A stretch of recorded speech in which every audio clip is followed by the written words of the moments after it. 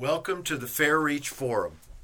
Firefighter survival is dependent on a working knowledge of building construction and the loads, forces, and hazards associated with the various structures in your area.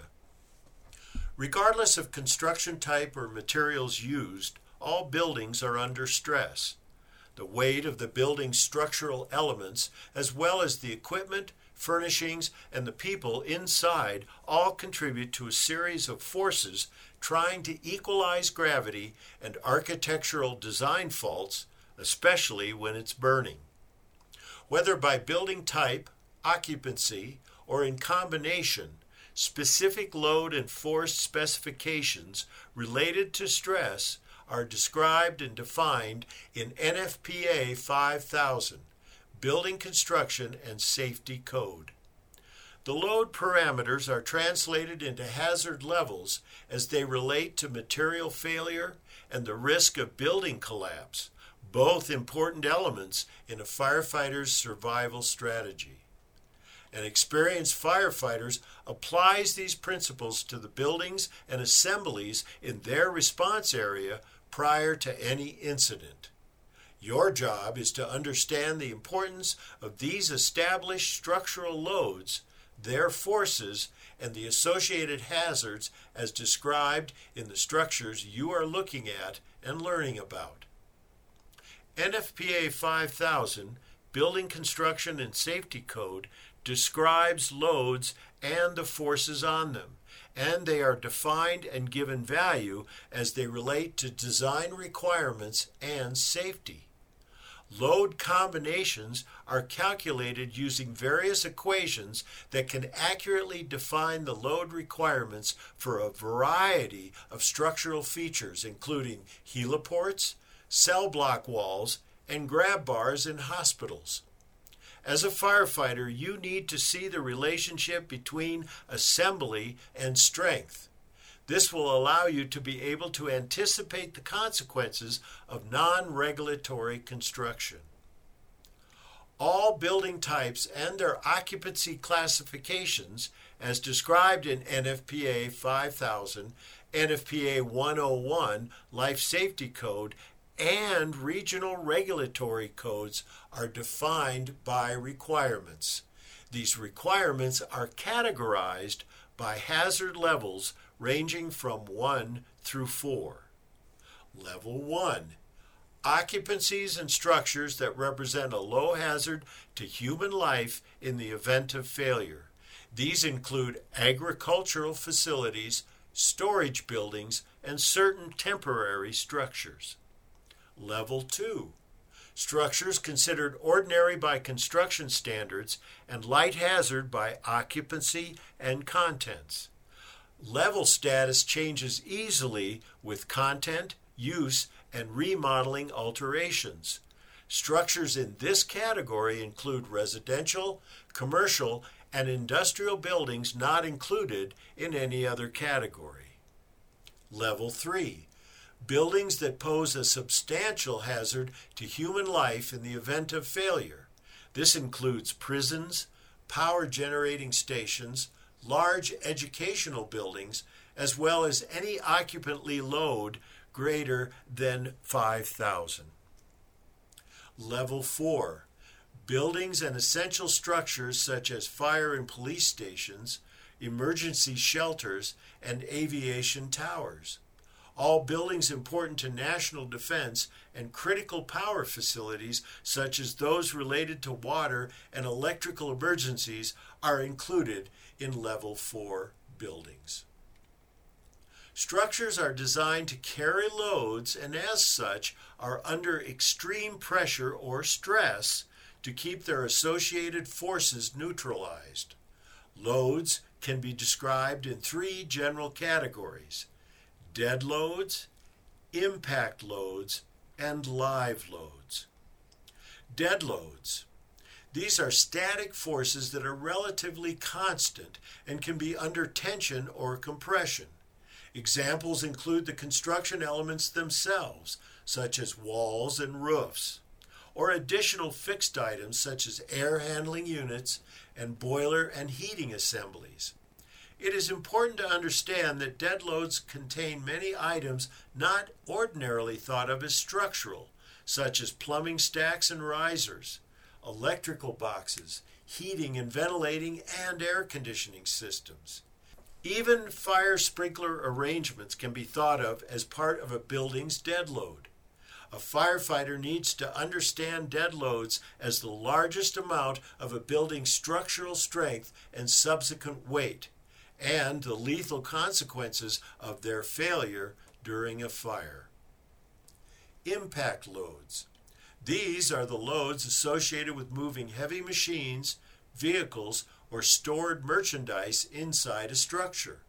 The random movement of elevators can be described as an impact load. Such movement during a fire can collapse a building without any structural indicators, such as a softening roof or spalling concrete. Live loads. Live loads include dynamic loads such as people, furniture, and weather. These can become critical in times of emergency or disaster, especially when they increase in scope and scale. Evacuation of panicking civilians may become a primary initial tactic, and high winds can render master streams useless, putting interior crews at increased risk. Load forces are difficult to define and predict. A firefighter can think of force in three ways. Concentrated force. There are concentrated loads that are single forces acting over small areas, such as a column or a beam resting on another beam. An active fire at one of these point locations can initiate a complete ceiling collapse. Linear forces. There are line loads that act along a line such that the force of the load travels along that line. The weight of a bearing wall on a floor is a good example of a line load force. Fire hidden in the floor joists under surface coverings of carpet, wood, or tile, and adjacent to a bearing wall can result in partial or full floor collapse. Distributed force.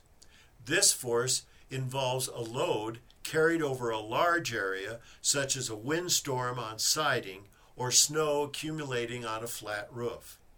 Adding to the load of a building by subjecting it to high winds or an additional 6 inches of snow or rain during a fire can change the parameters of collapse dramatically.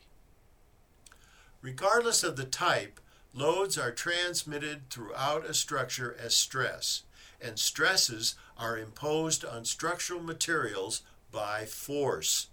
The stresses on construction materials are defined as compression, tension, and shear. Compression, a direct load on a column or wall. Firefighters should watch for where a room or building is weakest, such as a glass wall with no partitions or a bearing wall separating the kitchen from the dining room. Tension, a load that pulls on another structural member, like the forces between turnbuckles. These loads can be seen in curved roof assemblies or in pre-stressed concrete construction, where complete walls have been placed in a connecting pattern relying on little or no structural framing. Shear. Shear energy is the stress on a horizontal bolt connecting two vertical metal roof sections. While fire can compromise such assemblies, weight and shifting forces can also contribute to a shearing failure, providing no direct indicator for a rescue or a suppression crew. Every load and subsequent force varies in terms of how it is denigrated during a fire. How much of a load is involved, over how much space and distance, the material used, and how it was assembled all contribute to its failure rate. How old and what alterations were made during a building's life can contribute greatly to its potential for structural compromise. For firefighters on scene, understanding the loads and forces of the materials and construction processes associated with a building on fire is critical to suppression efforts and crew survival. Determining exactly what is on fire, whether contents or the actual structure, becomes a tactical determinant in addition to how much and how fast it is burning. An open-air pavilion with little or no furniture will burn at a different rate and intensity than a school with desks, bookshelves, and paper supplies in every room. Appreciating how a building is designed, what materials are used in its construction, as well as its occupancy and use, allows a firefighter to predict entry points, fire spread, search and rescue timing, evacuation corridors, and ventilation routes for a final suppression outcome. Day or night, in good weather and bad, for increased fireground effectiveness and safety, firefighters must respect the real value of understanding the physics of load and forces associated with unstable materials and construction failings when compromised by exterior power, especially fire. You can learn more about the concepts of force, load, and stress in references from NFPA and IFSTA, and even books covering Physics 101.